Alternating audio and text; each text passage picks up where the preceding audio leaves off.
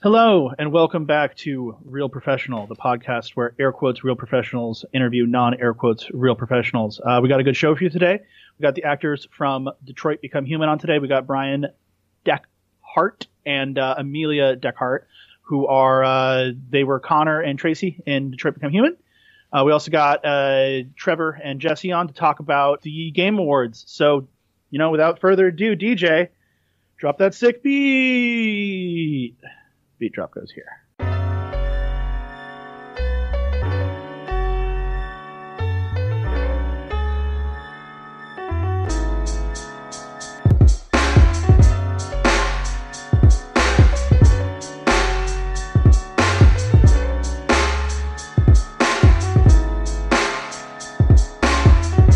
right, hey guys, how you doing today? I'm doing good. How are you? I'm good, and I'm in a beautiful, sunny San Diego right now, so if my voice sounds a little bit weird, it's because I'm calling in on a different microphone, so we'll find out in post if this sounds better or worse than previous shows. Jesse, how you doing today? Doing pretty well. I'm feeling good. Feeling festive, for 'tis the season for awards, for all the lists to come out of bests and worsts. Which ours will, be coming soon.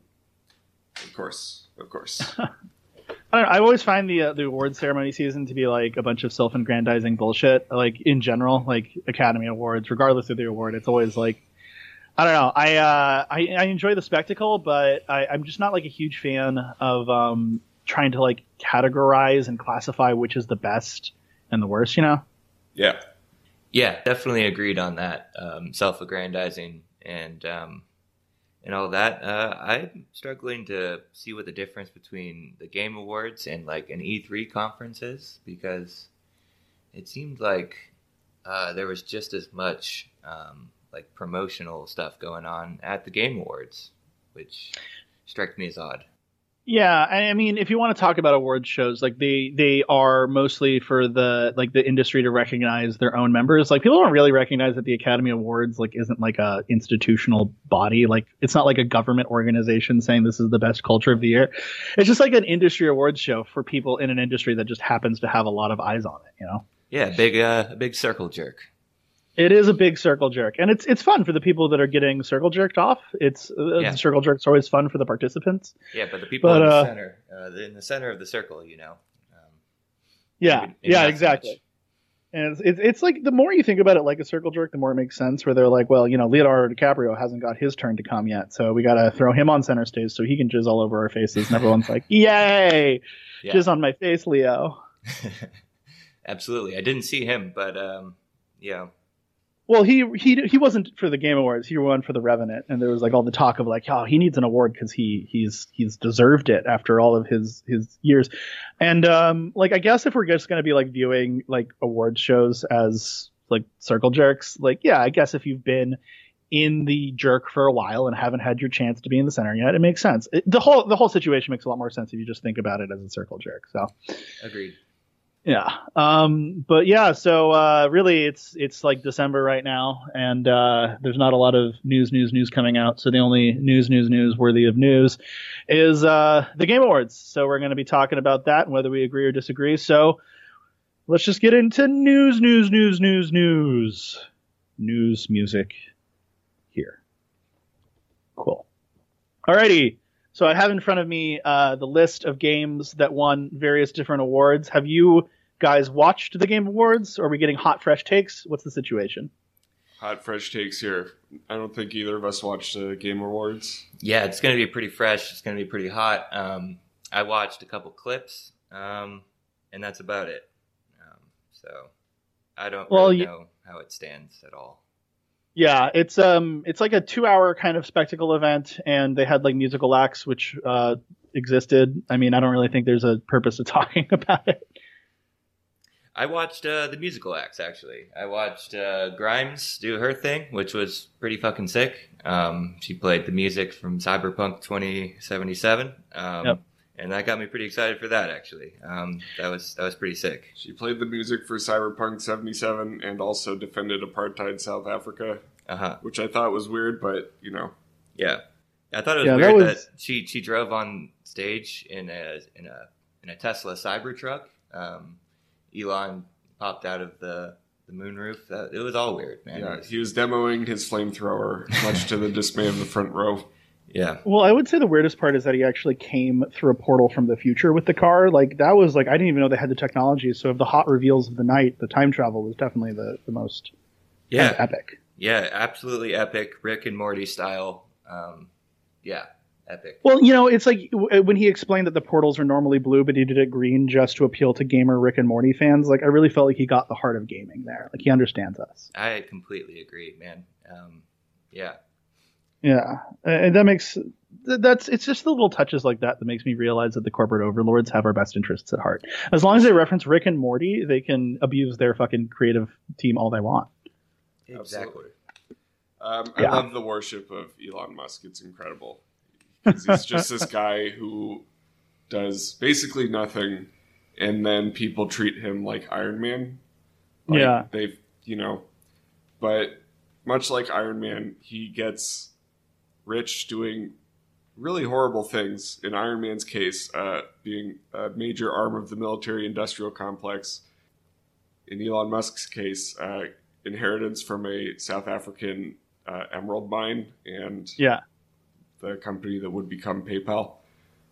Yeah, I mean, that's the thing. And just like the movies where they were like, oh, Tony Stark doesn't do his military contracting thing anymore, Elon Musk has tried to distance himself from the apartheid slave labor that granted him his fortune.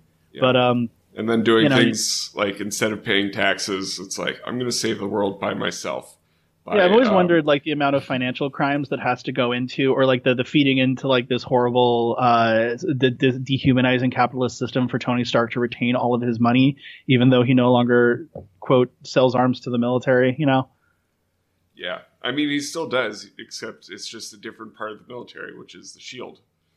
It's the good guy military. The good guy military. Mm-hmm. We love them. We love it when they build 3 massive helicarriers designed to shoot everybody at once. That was super dope.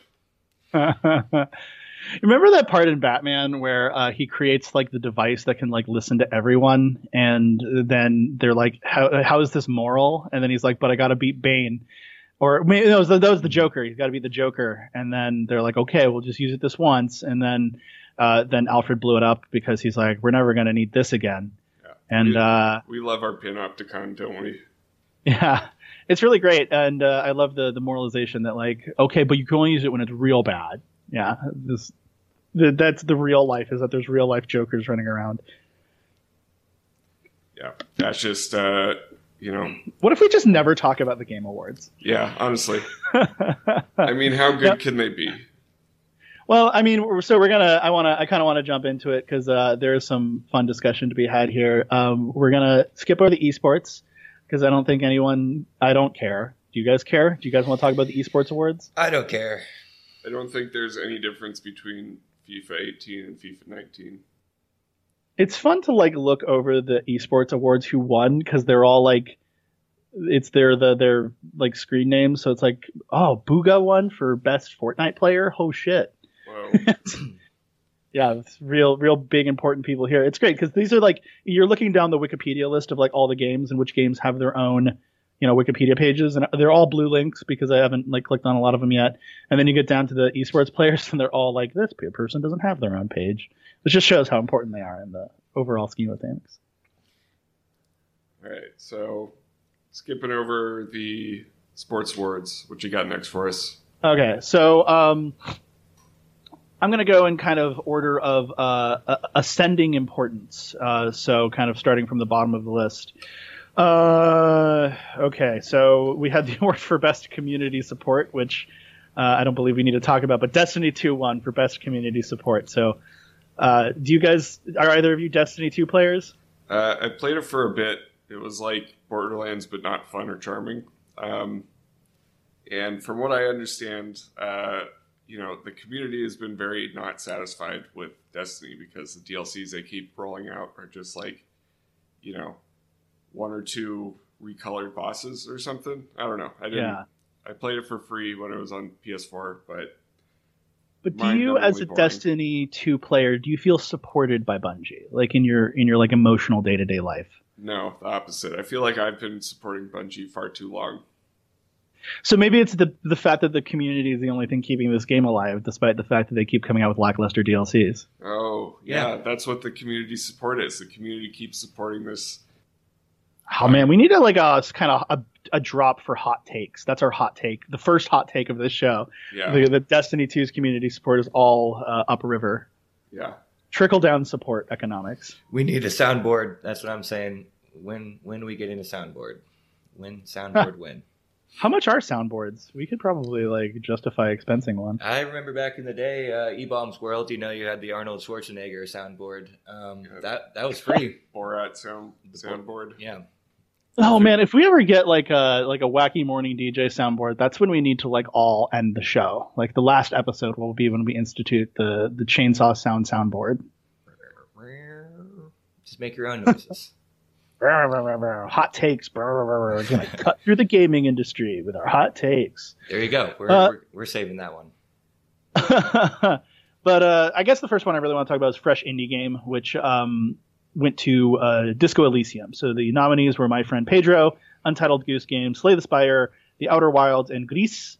And Disco Elysium won. And Disco Elysium actually won 4 awards at the show. It won Best Independent Game, Fresh Indie Game. What else did it win? I'm looking at it here.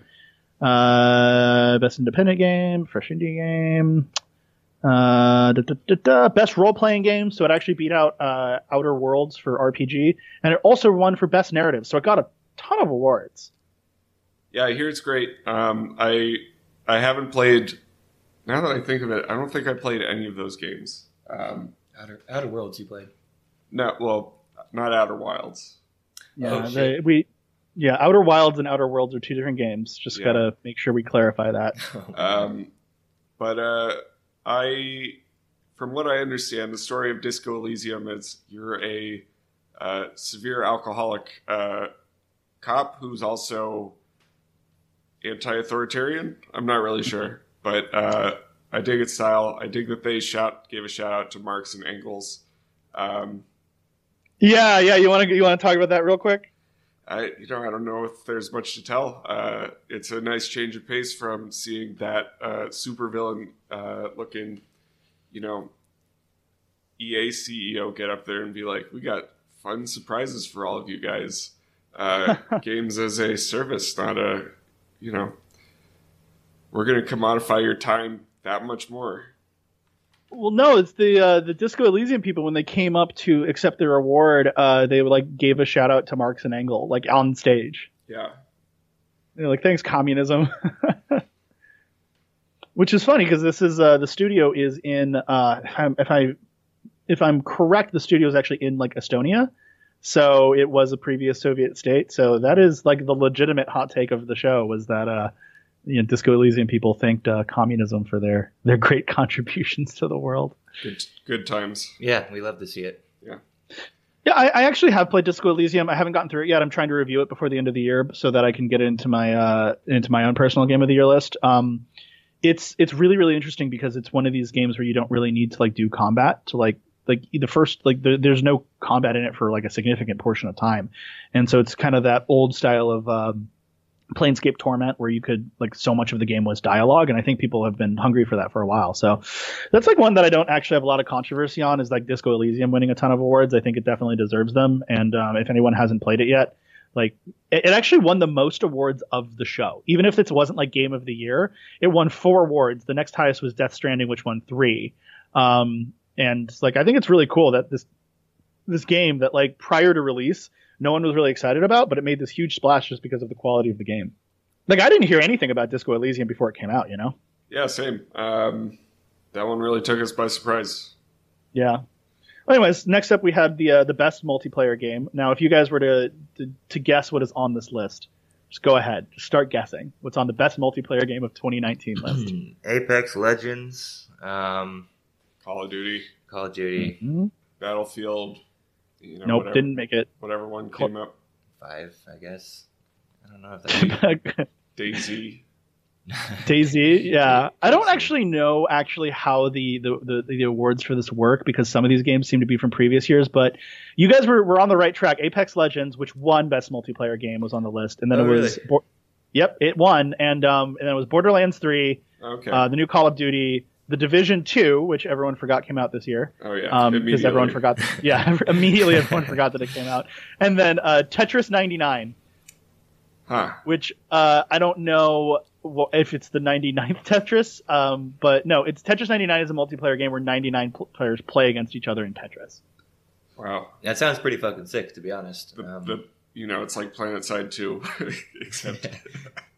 I just love the idea that someone was like, well, battle royales are hot. What battle royale have people not made? It's like, what if we just make Tetris a battle royale? And that's it. Like, that's it. It's 99 players playing Tetris together and one man survives. That's all you really need.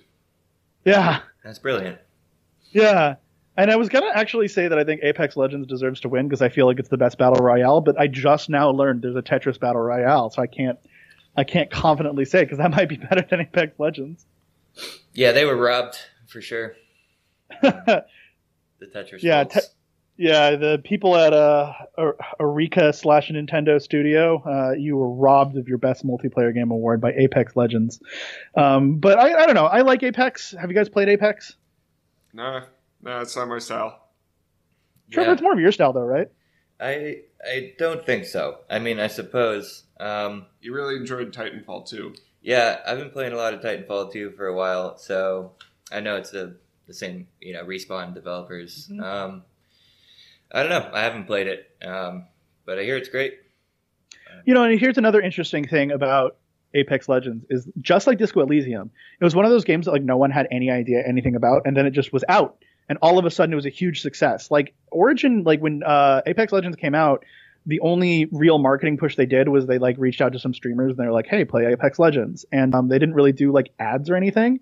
And all of a sudden, a ton of people started playing it because it's just like a solid game. Yeah, absolutely. Yeah, it looks like fun. I mean to try it out. I just kind of grouped it in with Fortnite, which I'm not interested in. But, it definitely seems to be a nice change of pace from the normal Battle Royale, in which I believe you have, like, teams of 3. Yeah, so you have teams of 3. It also has much faster movement. Like, you have there's a character with a grappling hook, and you can climb and slide, and it's like Titanfall 2, but a Battle Royale, basically. Dope. Sure, I like the sound of that. Did the Division win anything? I don't think so. I'm looking at the... Because it certainly gets, my award for most fascist game of all time. I wrote a review of the first one a while back, and just how insane and bizarre it is that we accepted that, there's an epidemic of all civilians, and rather than send in support, the United States sends in the Division, basically like Einsatzgruppen, to just gun down protesters and, looters. Survivors, yeah. And it's like, you'll get a mission that's like, hey, you need to go secure this food depot. You got some rioters trying to steal it. It's like, oh, is it because they're hungry? Is it because they're starving? They're marooned on an island of, like, being hunted down. And I think it's super cool that none of us, like, thought that was weird. That we all just kind of accepted that, like, yeah, that makes sense. It's one of those things where in America, like, no one finds it weird, but as soon as you, like, transfer the game to another country, they're like, wait, so you're a government organization that's, like, shooting looters? Isn't that illegal? And we're like, oh, no, it's just the National Guard simulator. Like, that's what they do. That's their job. They go to disaster zones and they shoot people trying to find food. Yeah. They basically make it so you have to do the apocalypse on hard mode. It's pretty good. Yeah. I think the developer wanted to make it clear, though, that the game is completely apolitical, that there is no political stance in, taking over the White House or the Library of Congress or whatever the fuck you do. And, the notoriously apolitical Tom Clancy is not at all propaganda for the American military machine games. Yeah, no. To the Division 2, there's no political message to it. We all need our guns to survive the apocalypse but it's like the good guy government. It's a good guy CIA Jack Ryan. I love Tom Clancy. I've never read anything by him, and I never will. But just the idea of this like pudgy 50-something-year-old man, may he rest in peace. Reminiscing about the days of war of which he never experienced. This is all just fan fiction. He's never, he's just a dude. He's just a writer. But he goes out there and he wants to pretend that he won. His dream was always to win a Medal of Honor at the Battle of Kent State University. And I mean, love him. I love him. Yeah, I think that Tom Clancy novels are like, people have like said that they're harmless because they're so dumb. Like they're harmless, but they're not. Yeah, exactly. It's like the most masturbatory military aggrandizing literature. He's a Stephen King of the military-industrial complex. He's so prolific. Yeah. It's like you just find out that some random book about hunting Russian submarines was like that was also a Tom Clancy novel. Yeah. I think that Stephen King needs to get into military-industrial complex books just to like take that title away from Tom Clancy, just so he can be in all the genres. Yeah. Stephen King wrote all the books. I don't know if you know this, but like any piece of media that has come out in the last 20 years, Stephen King wrote it. Yeah, I mean, when it gets down to it, war is the most horror of all. It's the most horror of all. I actually make that argument a lot when I'm like thinking about what games to cover. Is like, you play Call of Duty and you're like, I might as well be Jason Voorhees here, or like something far, far worse, because Jason Voorhees just had a machete and killed some teenagers. I have like a Black Hawk helicopter and I'm like mowing down people that can't even shoot me back. You remember that scene? I want to say it's Modern Warfare 2, where you're in the gunship and you're just... It's Modern Warfare 3 and you're in and you're just shooting at these little white dots. You have no idea who they are. You're shooting at random cars, random people, and they're just ants to you. And your character has no qualms just blowing these people out of the, out of the sky. You're brushing them away as one would crumbs off of the table when you're done eating. Exactly. And it's supposed to be this heroic moment where our soldiers are pinned down. Time to get and take control of the gunship. And it's just it's literally these little night vision figures firing little blasts of AKs in the distance, and you're just raining missiles and death. And they go from being white, hot, live targets to just nothing. They're gone. You never have to think about it again. Just erased. Yeah. Yeah. They didn't have to grow up, and they didn't have families or loved ones. They're just gone now. Forever. We're all like, this is cool and normal. So anyways, best multiplayer game went to Apex Legends. Congratulations, Respawn Entertainment. You guys had the shooter that was more fun, and I'm glad that the more fun shooter won. Next up, we had the best strategy game, which went to Fire Emblem Three Houses, this is going to be a category that only I talk about because I'm a PC gamer. I think it probably should have gone to either Total War Three Kingdoms or Age of Wonders Planetfall, because I don't know how Fire Emblem has gotten away with publishing the exact same game for like 30 years now. The first Fire Emblem came out in 1842, I believe. It's let's see, the Fire Emblem series started in 1990. So they actually have been publishing the same game for almost 30 years now. And I would say that if you play Fire Emblem and you go back to, like, I played on the Game Boy Advance, and you play the new one, and aside from better graphics, it's like the same fucking game. And so I think it probably should have gone to Age of Wonders Planetfall, which did something new by mixing grand strategy with tactics, or Total War Three Kingdoms for being, I don't know, I just like Total War games. I'm totally fucking biased in this category. Yeah, I'm with you on that. Yeah, Total War games fucking rock. Yeah, they are pretty dope. But we're just going to move past that and get a best family game, which is hilarious because the five nominees... Last two. You kill your family in that, and it came out in 2018, so okay. Wow. Jesse, get your fucking facts straight before you come on the Real Professional podcast. But we had Luigi's Mansion 3, Ring Fit Adventure, Super Mario Maker 2, Super Mario Brothers Ultimate, and Yoshi's Crafted World. I'm seeing a trend. Yeah, literally all Nintendo games, but not only all Nintendo games, 4 out of 5 Mario games made it onto the list. Nice.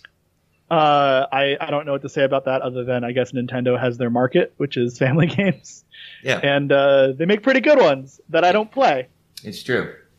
This is truly the meme where it is Obama putting the medal on Obama, just congratulating himself. Yeah. Well, who won it? I mean, Luigi's Mansion 3 won, and it was Nintendo because Nintendo was the only contestant. I would have put Monster Hunter in there because, for all the violence and the fighting monsters, it is very charming and nobody dies. Nothing. There are no stakes. Your character just if you're fighting a monster and it dive bombs into you, this 50-ton dinosaur stomps on you, you just get knocked out and you get carried home in a little cart by some cats. If that's not the most child-friendly game, I don't know what is.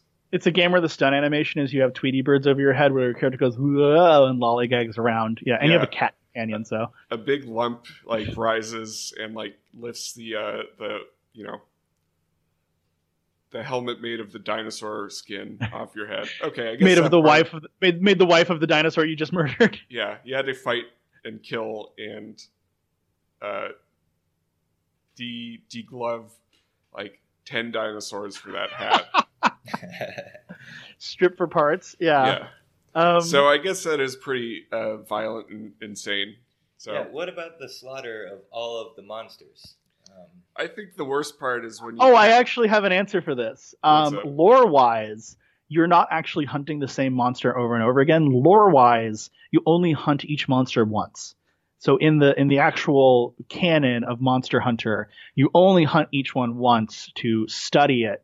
And all those subsequent hunts that you do to grind out pieces are just retellings of the same story. Okay. I guess that kind of makes sense, because I was going to say it's really disturbing when you capture a monster and they still give you parts. You're still rewarded with monster bones. It's they kept this poor beast alive while they're extracting parts from it. Yeah. So I guess that fits in with, you hunt it once. They were shooting for the T rating. If they were going for M, it would just end up looking like Red Dead Redemption, just skinning alive all of the monster, all the animations. Blood splattering on the skin. Yeah, blood splattering. You'd be lurking into the, I don't know, the Anjaneth. I think that's one of the monsters. Or the Jargus. You'll be sneaking into its nest to skin the children because their skin sells for the most. Exactly. And then it's comes back and it's enraged because you killed its family. Yeah. Yeah. And then you throw some Molotovs, burn it down, and go to the next one. I am surprised that Star Wars wasn't nominated for Best Family Game, because we all know that Star Wars is now a story about family. It's a name. And the friends we made along the way. Yeah. It's a story about family. Okay, next up we had Best Fighting Game, which went to Super Smash Bros. Ultimate, which, I mean, honestly, it's hard to judge, which is the best fighting game, because, a little more seriously, a lot of these fighting systems are really, niche. The fighting game genre is in general niche, but each fighting game system has its own system that people really like. So the nominees were Dead or Alive 6, Jump Force, Mortal Kombat 11, Samurai Showdown, and Super Smash Bros. Ultimate. Super Smash Bros. Ultimate won because, of course, it did, because these things are a popularity contest. And but each of those games, Mortal Kombat, has a pretty significantly different system than Dead or Alive 6. And that's all I have to say about that. I personally prefer the what is the name of that system? Have either of you ever played Guilty Gear? I've heard of it. I think it's the Arc system. What's that one where anybody can put in their characters? You're talking about Mugen. It's Ronald McDonald versus Dio. If no one's ever watched Salty Bets, do it. So saltybets.com is a website where they have an AI, two AIs fighting each other from Mugen. And Mugen, as Jesse just explained, is any character that anyone can think of to put in the game and bother to program a moveset for. So the AI will be you're playing as SSJ Goku, stage 72, versus a killer whale. And then you get to bet on which one wins. And the killer whale wins every time because the killer whale is OP. And its grapples are unblockable. So it's and he grapples across the map. So of course. But anyways, like it's just like a great fucking way to waste time it's you see how much salt you can get. Salt bucks, they're really valuable, and the more you bet, the more free money you get. It's a great addiction simulator, to be honest. I'll have to try that out. That's pretty cool. Yeah, but I did look it up. Guilty Gear is based off the Arc system, so for all you nerds out there, those are my favorite kinds of fighting games, but I will never fucking learn your stupid long attack combos to figure out how to get a 75 hit combo with the combination of aerial juggles with light into heavy attacks or whatever. I just think that they're fun because they got the most colorful characters. But, I'm not a huge fighting game guy. I always say that I'm like the level of fighting game player that like I'm good enough at video games in general that I can go to a place where like no one's played before and usually win. But as soon as anyone has to start practicing, I get like the floor wiped with me. And I like they just wipe the floor with me, and it's like, and that's the point where fighting games stop being fun to me. Like if you're at home practicing a fighting game, like you don't have friends. Yeah. Absolutely true. Definitely. I've never practiced a fighting game like, Lethal League or Skullgirls or anything like that, just to try and beat the shit out of my friends, because I keep getting my ass kicked every time. No, that's never happened. That's good, because otherwise we would judge you really hard. Yeah, it's never happened. I've never tried to main big band, and Yeah, I don't know. It's very similar to Guitar Hero, which is that like you can kind of get sucked into a hole and try to get really good at it, but if you do, then you're just the worst guy at the party. Yeah, that's for sure. It's like you're never gonna be the dude that just dominates people as like fucking Pikachu in Smash Brothers, and then someone's like, "Well, I gotta suck your dick now." Yeah, but that's the fantasy, right? I mean, you gotta try. Uh huh. You're gonna see the girl across the room with the Pikachu hat and her Pikachu onesie, and you're gonna dominate as Pikachu, and you guys are gonna lock eyes, and she's gonna be like, she's dressed up like Misty, and you know what? Yeah, you're wearing your Pikachu pajamas and stupid fucking hat. I don't know what you would call those, but yeah, you would call them stupid fucking hats. Yeah, that's the correct way to put it. Stupid fucking hats. Yeah. Next up, we had the best RPG, which went to Disco Elysium again, but I did want to bring this one up real quick because one of the nominees. So there are 5 nominees. There was Final Fantasy 14. There were Kingdom Hearts 3, which neither of those should have won because Kingdom Hearts 3 was a bad game and Final Fantasy 14 is an MMO. So what are they doing? And then, but the 2 other nominees were The Outer Worlds and Monster Hunter World Iceborne, which, you guys played Outer Worlds. You have opinions on that, and you also have played Monster Hunter World. I think Monster Hunter World Iceborne should have won something because it's fucking awesome. But I actually also don't think it's an RPG. So. Yeah, I was just going to say, there are no choices there except what flesh are you going to put on yourself. You literally just choose a loadout, yeah. There's no leveling up in the game, and there's no like dialogue choices. It's just like, what monster do I hunt? And what kind but it is a dope fucking game. It really is. Yeah. The Outer Worlds, though, I'm somewhat disappointed. Like, it's nice it was nominated, but I don't know. I could see that definitely winning under different circumstances. I can't really comment on Disco Elysium. I'm sure it's great, but I thought the Outer Worlds was great too. Outer Worlds is one of these games that got a shit ton of buzz when it came out, and it's kind of dying down, and I feel like it didn't deserve all the buzz it got. It only got the buzz because Fallout has been dropping the ball so hard, but yeah. I think the Outer Worlds is a good game, but if you look at it holistically versus something like Dragon Age or, a lot of these other, even Fallout New Vegas, like I didn't feel like the Outer Worlds was as compelling as of a game as Fallout New Vegas. Kind of agree with you. It seems like, I don't know, I think they did the best they could with, whatever types of limitations they had on, like budget or team size, or I don't really know what Obsidian's, what their situation is. But I thought there was a lot there. I thought there was a lot of depth in, like, just dialogue and story. And the gameplay was a step up as well. So for a bit of a deeper dive into Outer Worlds, it was published by Private Division, and Private Division is a subsidiary of Take-Two Interactive.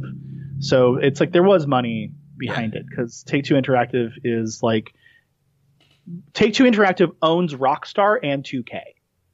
So Take-Two owns Private Division, which published Outer Worlds. So it's not exactly an indie game.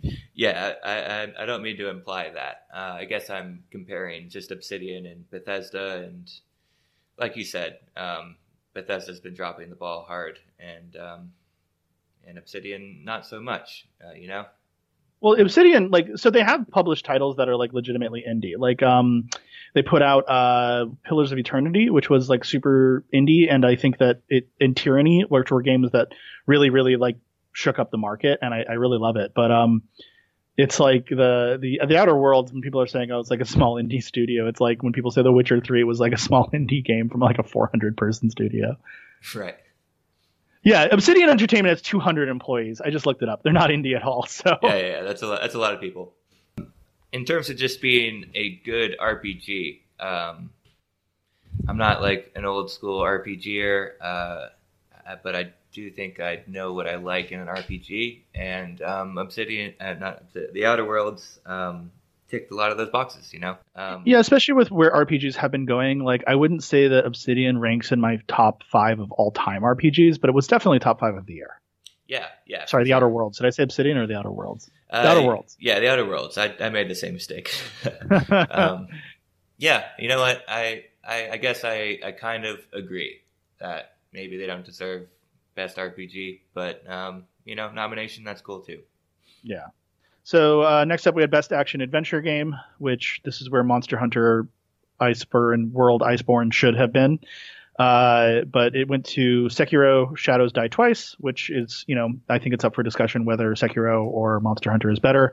But the other games that were in this category were Borderlands 3, Control, Death Stranding, Resident Evil 2, and The Legend of Zelda Link's Awakening. I don't think it should have gone to Zelda. Resident Evil 2 is a horror game. I guess it's an action-adventure game, but it's a horror game which didn't have a fucking category. Death Stranding is not an action-adventure game. Control is an action-adventure game. And Borderlands 3 is a shooter. So I don't fucking know what this category is even supposed to be. They're all trying their best. I mean, to be fair, Sekiro Shadows Die Twice was one of the best action-adventure games of the year. I also think that Control was one of the best action-adventure games of the year. I don't think that the rest of these were action-adventure games. I mean, is Death Stranding an action-adventure game? Is that how you would classify it? It's an adventure, I guess. Not a whole lot of action. A little bit of action. It's a Kojima game is the way I'd put it. They should have just had a category for best Kojima production of the year. Yeah, if Nintendo gets one, then Kojima does too. Yeah. Well, that'll come up in a second here, where Death Stranding got nominated the same time in the same category. So that category would be Fever Dream. Yeah, he would be going up against Slavoj Žižek in Fever Dream categories. And it was good. I don't know. I don't have a lot to say about the action adventure game category, mostly because I think the category way that they constructed it is shitty. Sekiro was good. Sekiro was good. I think that Monster Hunter World Iceborne is in a weird spot though, because I think Monster Hunter World actually came out last year, and Iceborne was the expansion that came out this year. But if you're going to take Iceborne and consider it its own thing, I definitely think it deserves to win something because it's so absolutely fucking massive. Yeah. There's so much content in this DLC. Anyways, we're just going to move on past that one because I think the category is dumb. Then we had Best Action Game because, you gotta have action and then action adventure. Best Action Game was Devil May Cry 5. The other ones in the list were Apex Legends, which is a shooter, Astral Chain, which is a platinum game, so that makes sense. Call of Duty Modern Warfare, which is a shooter. Gears of War 5, which is a shooter. And Metro Exodus, which is a shooter. So good job, Devil May Cry 5, for winning by default. Any opinions on that, guys? I feel like Metro Exodus, underrated. That could have won the category, I think it's the only game I played out of that whole category, so maybe I'm biased, but I loved the shit out of that game. I thought it was great. That kind of is that's sort of action adventure in my opinion. But like we said, these lists, the way they're constructed, it's pretty bananas. So Yeah, I have no idea why Metro Exodus would be considered action and not an action adventure, while Yeah, something like Resident Evil 2 would be action adventure, which is like on rails, and like well, exactly. the Resident Evil 2 is like like relatively strict in like what you do, whereas Exodus has this giant open world. So Right. Yeah, it makes and sense. oh my god, you find things to gear up your guns and level up, so it's technically an RPG. It should have been in the best RPG categories, guys. Yeah, totally. And your team is kind of like a family. So you know what? Let's put it in the fucking family category too. Did you? Did any of you play Devil May Cry 5, or am I the only one? Nah. Yes, it's you. Just all you. All me. Devil May Cry 5, did it deserve to win Best Action Game of the Year? Well, because it's the only action game on this list. It definitely won out of this list.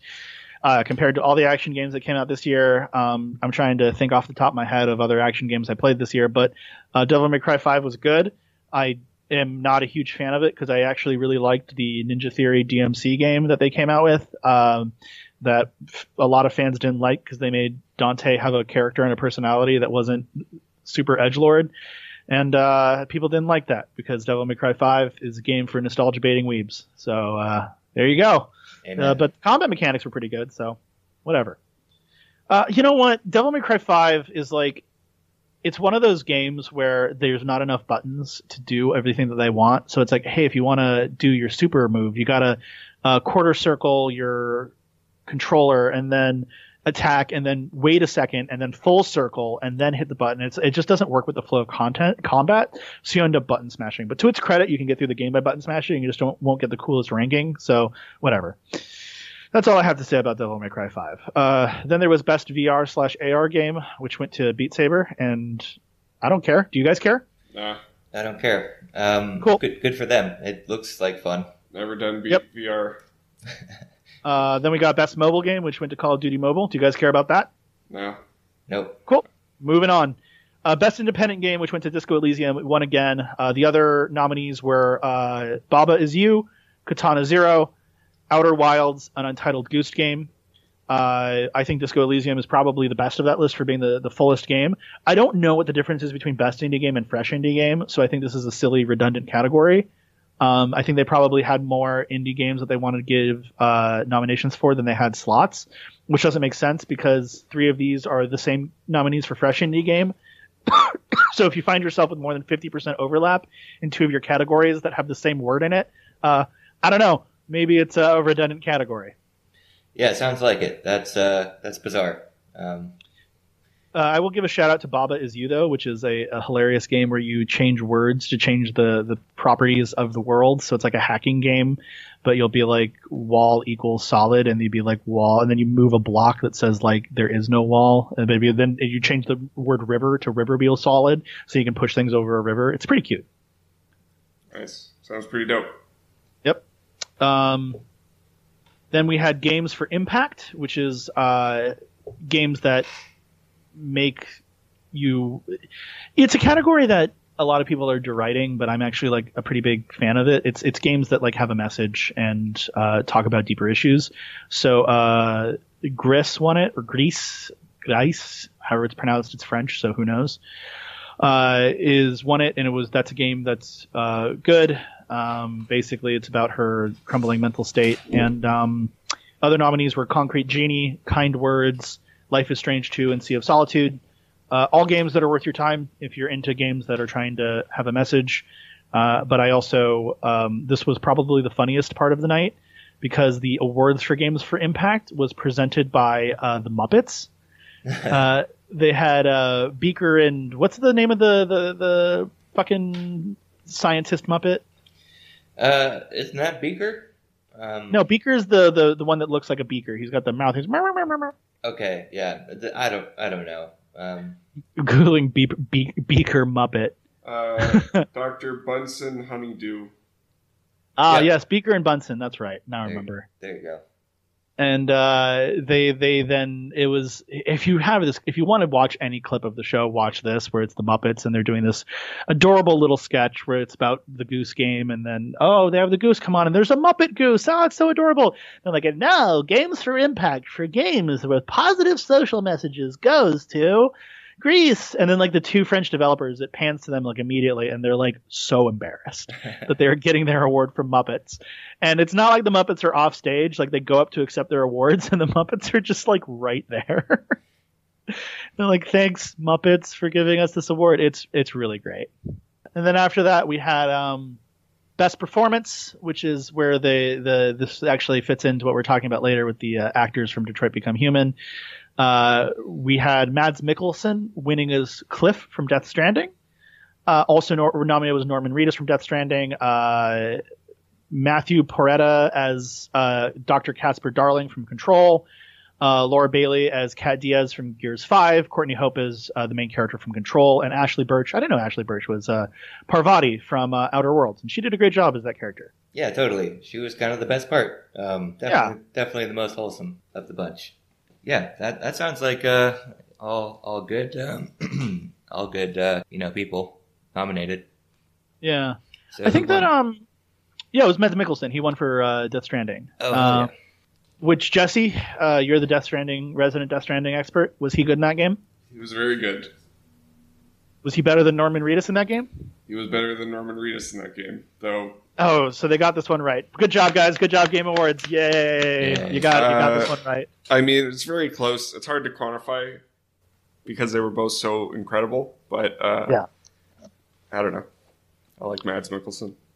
Yeah, I think that it's interesting that we're getting to a point where you can have a best performance award in a game show and it not be like a joke, because the previous best performances were Barry Burton from Resident Evil for saying you were almost a Jill sandwich. So we've come a long way, and I think that all of these people, the ones that we just listed, did a very good job in their roles, and I think it's worth recognizing. So good job on this one, Jeff Keighley and the Game Awards. But moving on, best audio design. Nope, don't care. Do any of you care?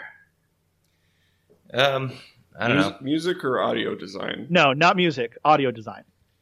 Nah. So this is like which game had the best gunshots? Nah, skip it. Don't care. It's clearly Call of Duty. It won. You're right. You are correct.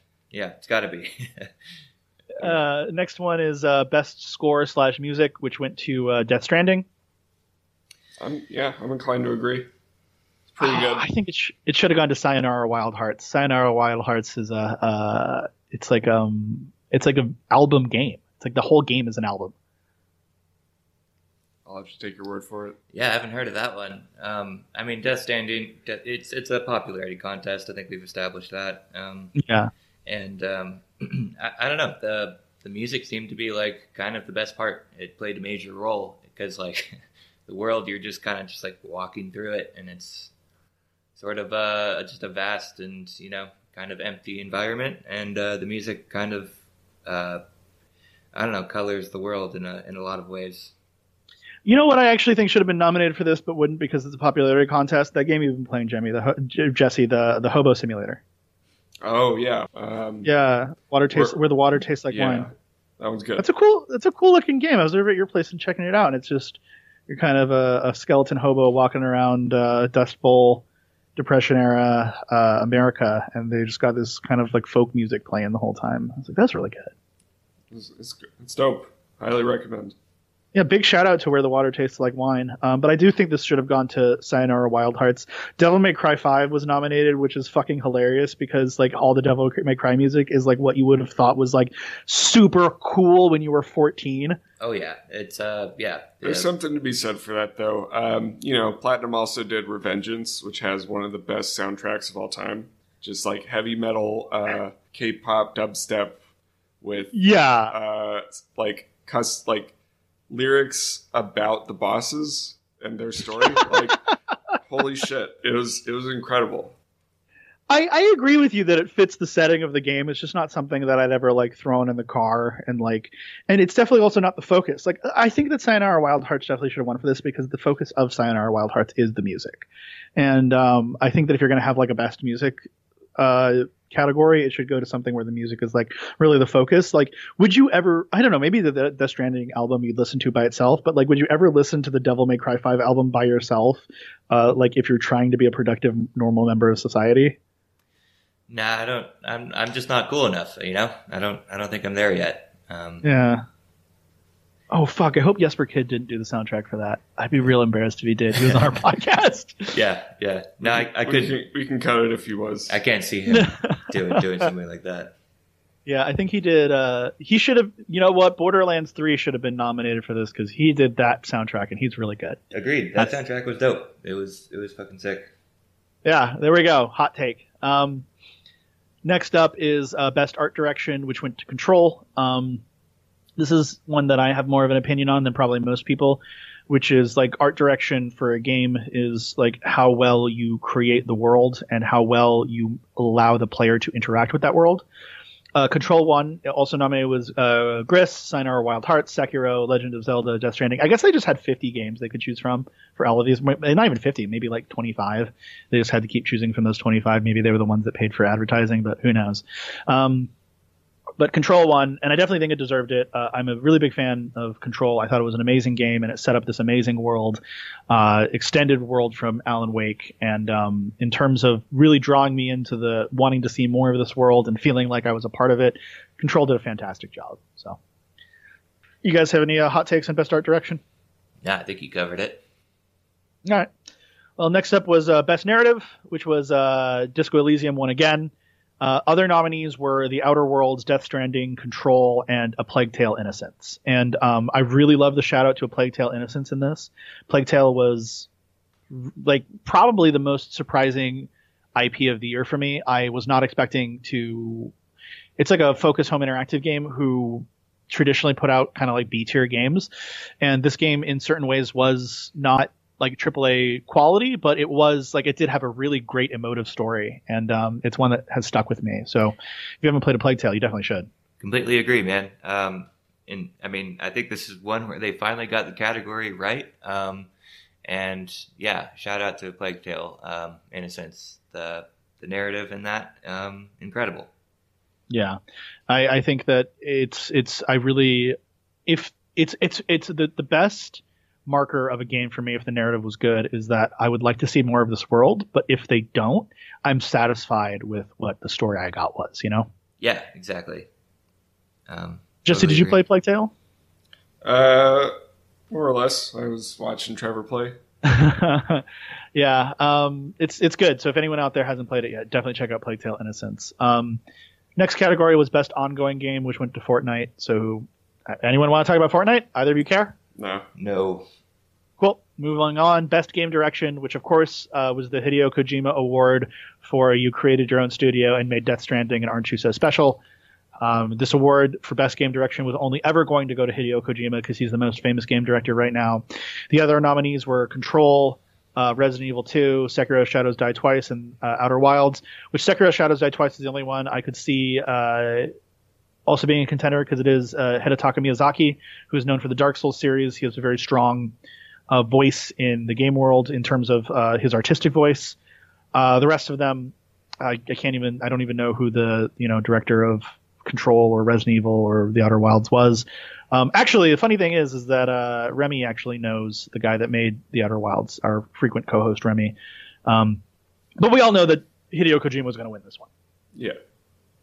And because of that, there's no real discussion to be had. This is the Hideo Kojima Award. This is the joke we were making. There's nothing. It's just him. He's the strongest voice right now in gaming. So Absolutely. then there was the big one, Game of the Year, which you guys already know was Sekiro Shadows Die Twice. Other nominees were Control, Death Stranding, Resident Evil 2, Super Smash Bros. Ultimate, and The Outer Worlds. So, what do we think of the Game of the Year award? Or the Game of the Year category? What do we think about the winner? What do we think is left out? What? Yeah. Go. Yeah, go. Yeah. I mean, Monster Hunter won my heart. I think that Monster Hunter is like one that we can't really like have as Game of the Year because it was only the DLC that came out this year, you know? Well, Iceborne added like another half to the game, so Iceborne won my heart, you know. Yeah. I mean, and that's probably the one that I think if you're going to be judging a Game of the Year, though, it has to be like a game that stands on its own. And you can argue, of course, that it does stand on its own, the Iceborne expansion, but it is definitely an expansion to the game. Other than that, you know, I mean, Trevor pointed it out correctly. Like, it's a pool of like 20 different AAA games, and then a couple categories of indie games. Like it really is like just a big industry-wide circle jerk. Yeah. So, at the end of the day, the reviews are what matter most. Like the player reviews. Yeah, the player, the player pick for best game of the year was Fire Emblem Three Houses. So the player opinions in this case do not matter. I will retract that because I forgot that. For gamers, yeah, gamers are the lowest caste. They're less than dogs. Subhuman. Yeah. They do not deserve games. Myself especially. Yeah, I think that it's like, you guys still there? Yeah. Yes, sir. Okay, cool. It just sounded like it was cut out for a second. I think that this category is weird because a lot of some of the good games that I would like nominate are games that like aren't really games that came out this year. Like Monster Hunter Iceborne is one, but also like Resident Evil 2 like can't really win Game of the Year when it's just a remake of Resident Evil. Like what the fuck? Yeah, that's cheating. That's cheating. And then, we definitely see that these are all games that are within like the mainstream zeitgeist of like games. Like no indie games were nominated for Game of the Year. This isn't like when Telltale's The Walking Dead won Game of the Year, and it was like that was probably the best game that came out that year. But it's I don't know. Outer. So I'm looking at other lists right now, and Outer Wilds is getting a lot of like huge acclaim. I haven't played it, so maybe I should before I make any like strong decisions. But I don't know. It was nice to see that Call of Duty didn't get nominated. I should stop shitting on Call of Duty. Their PR people are so nice to me. It's like I don't know. I think the Game of the Year is like when you're going to have a Game of the Year award, it's going to be what was the most popular mainstream game this year of this list of like 6, because like I've probably put more time myself personally into like Total War 3 Kingdoms than I have into any of these games. So sure. So in my opinion, the list is fine. I agree with like many of it, and Sekiro winning is cool with me too. Some omissions that I think are pretty glaring, just for me personally, I guess, is Metro Exodus. I feel like that deserves to be in there. Yeah, I was actually just going to say that Metro Exodus kind of seems to have gotten snubbed despite being, in my opinion, one of the top 5 games of the year for sure. Yeah, definitely. I feel like a lot of people just forgot that it came out this year. I don't know. But yeah, it's one of the best games I've played, I think, this year. Oh, and that's the funny thing too, is like I'm looking at these, and aside from Sekiro, all of these kind of came out towards the end of the year be just in time for award season. Sure. Yeah. And I feel like Star Wars was popular as hell too. So why isn't that the Fallen Order? The reason it's not getting on the Game of the Year list is because Jesse gave it a 2.5 out of 5. So ooh, is that right? He's the one that killed it. Oh, dude, what the hell? He didn't like it. I didn't like it. I kind of liked it. I half liked it. That's why I gave it, 2.5. 2.5. Gave it a 2.5. Yeah. Yeah. Well, for an EA game to get higher than that, it needs to actually do something special, Right. Yeah. We've been hurt too many times before. It's like retroactively getting downgraded for crimes of the past. Yeah. You just see an E and an A on the cover, and you're just like, oh, hell no. Yeah. We should be challenging everything about EA games. That was their old slogan. It was EA Games challenge everything. Oh, I'm the only one. Yeah. Because I'm an old man. I'd say Metro Exodus definitely should have made the list. I'm actually having trouble remembering what games I loved this year. I think that I'm reviewing Phoenix Point right now, and while I don't necessarily think it should be Game of the Year, I think that especially because there are games still coming out this year, and we're close to the end, but Darksiders Genesis came out before it was able to be in contention for the Game of the Year awards, and same with Phoenix Point. Not that I think either of those would have been nominated, but it is kind of funny, that we have to have well, if the Game of the Year award doesn't come out before December, no one's going to care. We got to be the first ones out. So they kind of positioned it so that it was early to release. And I don't know. I don't really care. Yeah, ultimately these all mean nothing. I'm with you. Yep. Yeah, it's always fun to go, oh, my favorite game got nominated, but all of my favorite games are like indie horror games. So it's never going to get nominated. Like none of the horror games that I really loved of this year are going to see. I mean, like Song of Horror came out this year and it's fucking amazing. And like it's never going to see representation on this stage. It's crazy that Disco Elysium saw this much representation, but I think the only reason it's seeing this much representation is because a bunch of streamers picked it up. And, you know, if a bunch of people are talking about it, oh, then it can be on the Game of the Year list. But like, I don't think that like the people that are making these votes are going through and playing every Game of the Year to find out where the hidden gems are to give them a spotlight. It's just a bunch of people saying, oh, these were our favorite games. Let's all party. Like, I don't feel like if video games are going to evolve to be more like mainstream culture and such as they have, I would rather see it evolve differently than movies have, with just these categories for like best drama or best like. But like the cool thing about the Academy Awards is that you also see individuals, like best cinematography. You get to like recognize this person for something that they did, and you know, with this is like, I want to see like best composer. I want to see like best new artist. Like I want to see something that like is going to make me involved in the industry itself, because like making a game is like so many moving parts that I don't want to just see like the best game of the year. I want to see like the people that made that possible, you know? Yeah, exactly. And it is kind of like almost insulting to see, you know, Call of Duty, which has been done every year for the past 20 years, continue to get awards for essentially the same game. You know, they're good games, don't get me wrong, but it's like, you know, if Fast and Furious won, like, an award every year, you know? Yeah. It would get, I just... Or Transformers or something. Transformers or Star Wars, with the newest Star Wars movie, won an award every year for being the most Star Wars of Star Wars. Exactly. Yeah. But, you know, as someone who is a little bit more invested in the industry, I mean, these award shows are not necessarily for people who are hyper invested in the world of video games. They're invested in the world of video games to the extent that they play video games and they enjoy them, and they'll probably recognize every game on the list, but they're not like meeting the developers. They're not like working with these people. And I would, like, if an industry show is going to exist, I'd rather see the individuals get recognized for their hard work than just these games. But I guess, I don't know, maybe that's unrealistic, but that's my hot take. I think all we can do is work to nationalize the gaming industry.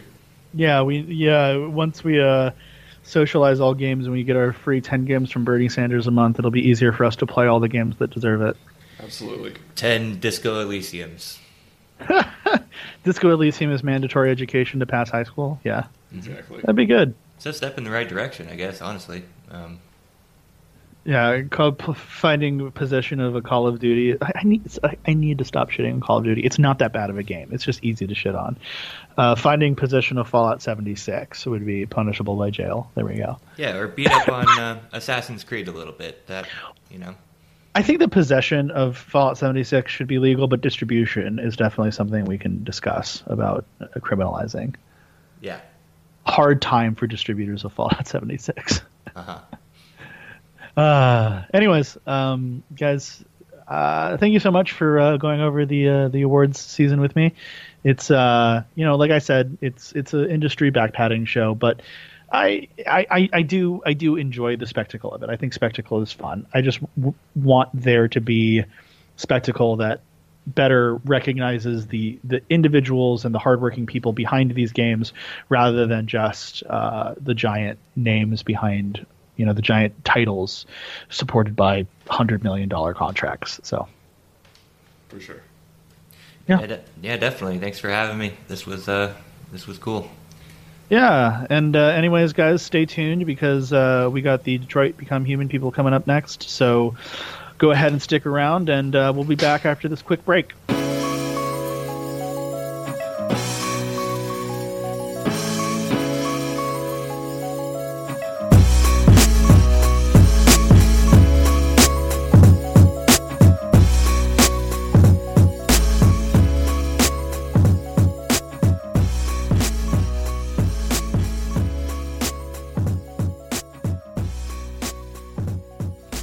Hello, and welcome back to Real Professional. Hope you enjoyed our lovely musical interlude, as always, with our excellent editing. We're here today with Bryan and Amelia Dechart from the Detroit Become Human game. So how are you guys doing today? We're good. How are you doing? Yeah, doing great. I'm okay. Tired. I was stuck in LA traffic for like 5 hours yesterday, which is always a great way to spend a day. But oh yes, LA traffic. I've like ranted about it a few times on the podcast, but ever since like moving there, it's become like a perpetual fixture in my life. It feels like the third in my polycule relationship, where it's just like we always have to consider the traffic and like what the traffic wants and what the traffic needs. It makes you want to stay home and play video games, doesn't it? It does. It does. Luckily, I have one of those fake internet jobs where I get to stay home and play video games for most of the time. So perfect. Yeah. Jesse, how are you doing today? I'm doing good. I just woke up and very clear-headed and not groggy and trying to connect words together. Not at all. Yeah. Yeah, no, I mean, and of course you just woke up, and then recorded the discussion, which comes first, which we always plan ahead for because we're real professionals. Oh, yeah, I forgot. Yep, shit. We're not doing that later and editing it in. Nope. All right. We're gonna cut that. Ah, fuck. Nope, that stays in. Anyways, so I just wanted to kick things off because, I've kind of had this grown this fascination with the adjacent parts of the industry that you wouldn't necessarily think as part of the video game industry. So we interviewed one of the actors from who did the modeling work for Call of Duty stuff. And it's like, there's these industries that have grown out of video games that you wouldn't expect. Because when you think about video game jobs, you think of programmer, you think of artist maybe, you think of design. But there's like a whole industry of like the people that make the music and, then there's you guys who play the characters, Mm-hmm. Yeah, and, it's a big world. Yeah. And so I'm just curious, did you get into this from the side of being video game fans or from being actors? Wow. Well, I mean, there were probably over 200 people that worked on Detroit Become Human, so you're definitely right to say there's tons and tons of different disciplines required and artistic avenues people come into working on video games from. For us, it was both by virtue of the acting. Audition for it, much like you'd audition for a film or a TV show, with a casting director, Susan Goddard Smythe, who's a wonderful, wonderful casting director. And the entire experience was much more like film and television or even theater than more what you'd consider traditional VO, going into a booth and recording, lines off a sheet. Mm-hmm. Yeah, but it's a weird experience though, because with a traditional film shoot, like what the story is, like the whole story, and you have a sense of the character's continuity throughout. Because a lot of people that like at home, they just think that you shoot films in order and then it's done, but that's not really how it is. Like you have the script, what you're doing, but you shoot out of order to save basically cost. But in a game like this where there's branching paths, not only are you like shooting out of order, but you have to shoot out of like different emotional sets based on where the character would be at that time, Exactly. Yeah, you're working from we would have some groups of scenes, some things that were organized by we would need a platform or this wall is going to be brought in to represent a certain thing so that there was minimal set changes. But other than that, you're right that pretty much everything could happen in any possible sequence as far as the recording of it is concerned, because so little is required on set besides the actors. And that I knew pretty much nothing outside of the scenes that I was given for that week or two of filming at a time, which would happen, with months in between. So Kara's story, Marcus's story, I mean, besides the things that we filmed at the very end of the game, I had literally no idea what was going on. I imagined Connor as much more of a supporting character than it seems he's evolved into, and I'm really excited to see how everything is stitched together. It's one of the reasons we started streaming on Twitch, was to play through all the different permeations and possibilities, because we filmed them all out of sequence and months apart from one another, so it's really exciting to see it all come together in the final game.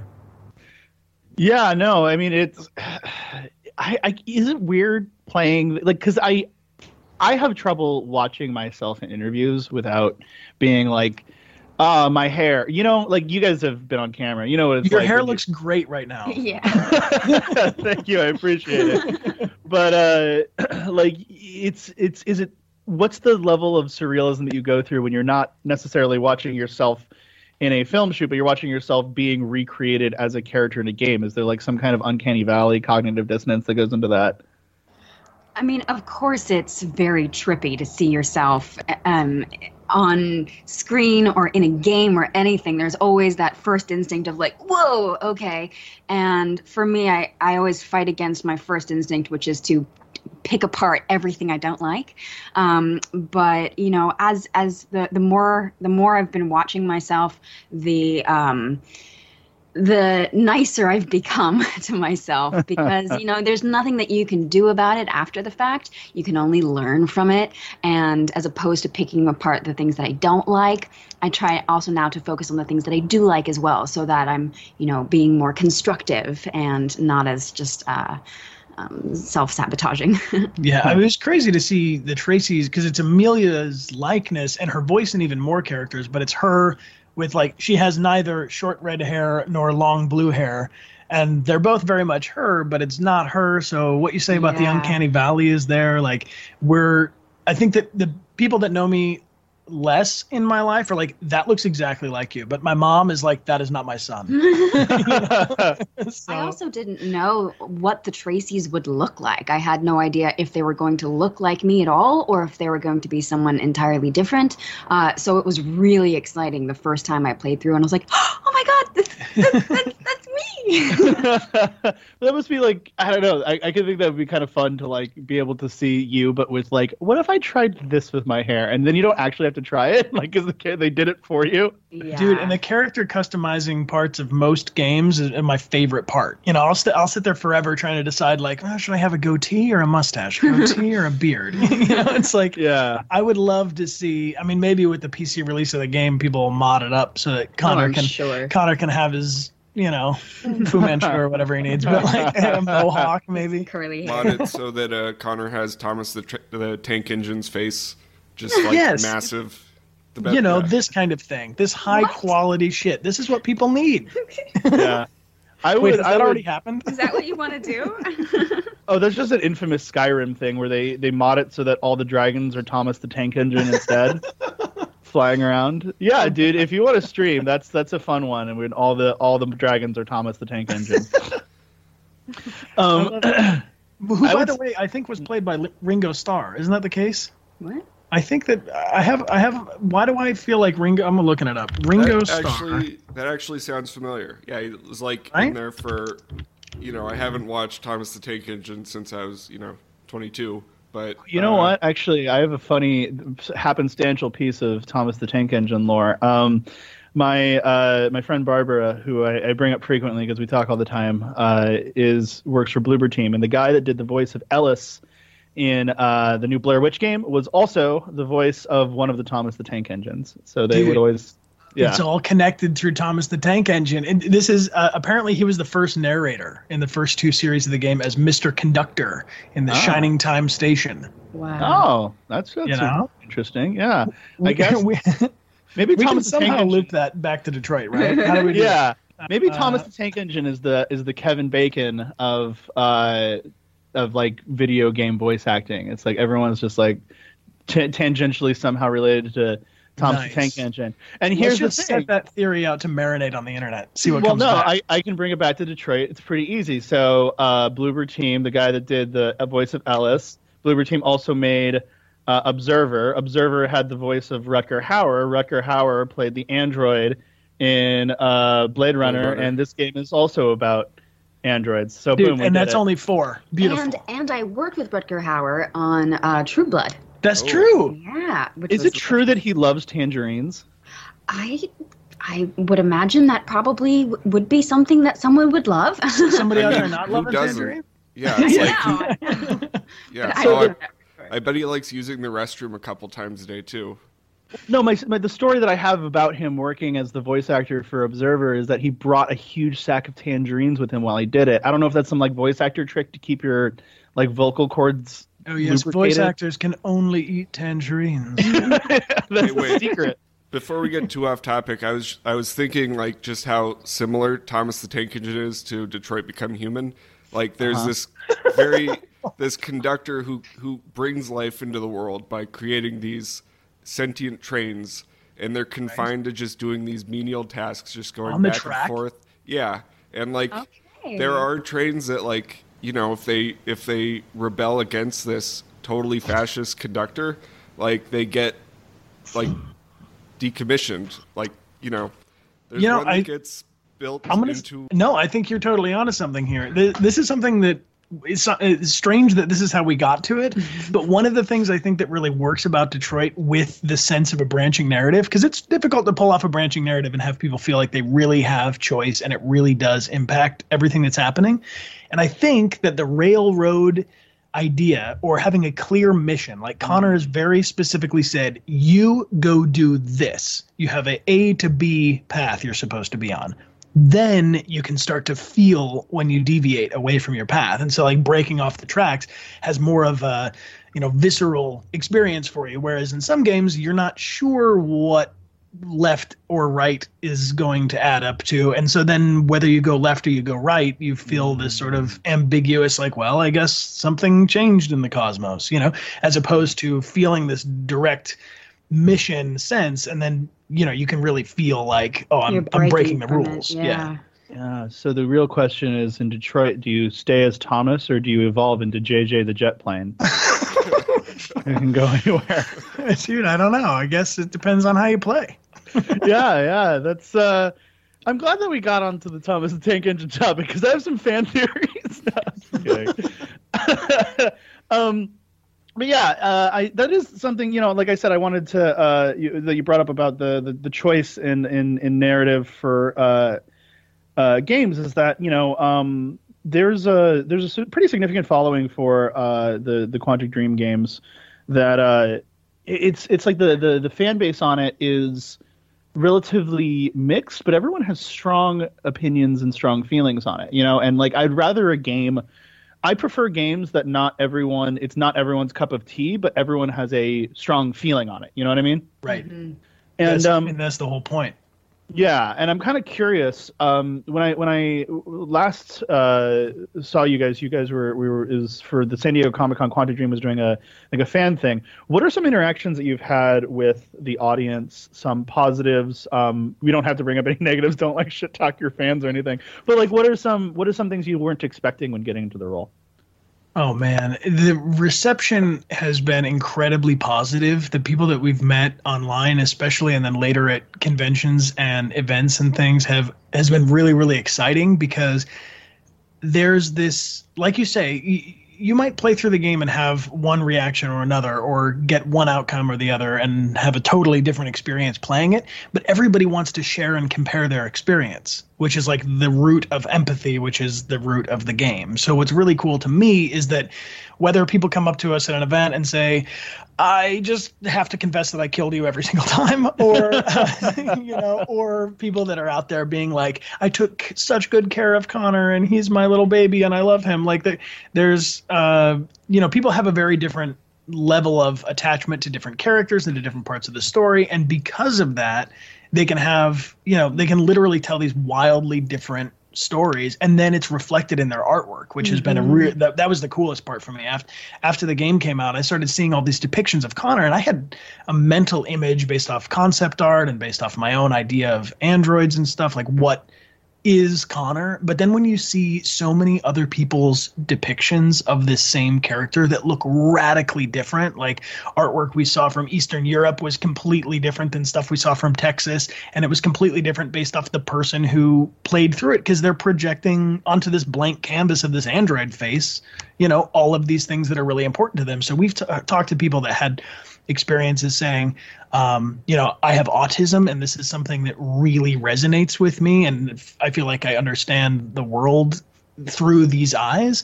I also have talked to people that are really feeling especially deviant. They're doing things in their life that people are telling them expressly not to do, or they're not getting any kind of encouragement to go live the life that's best suited for them. And so they're saying, like, I'm breaking through this red wall and I'm having this deviant experience. And it's like, it's really cool. People are, there's a lot of different things in it that I think are resonating with different people, which is awesome for the conversation that happens after you play the game, as opposed to just like, a game that's totally linear. You can enjoy the story, yes or no. And then it's like, the next question is like, well, what difficulty did you play it on, or did you speed run it, or you know what I mean? It's like those variables are not as malleable or personal because you have less agency there. Yeah, no, that's definitely true, and I think that's probably.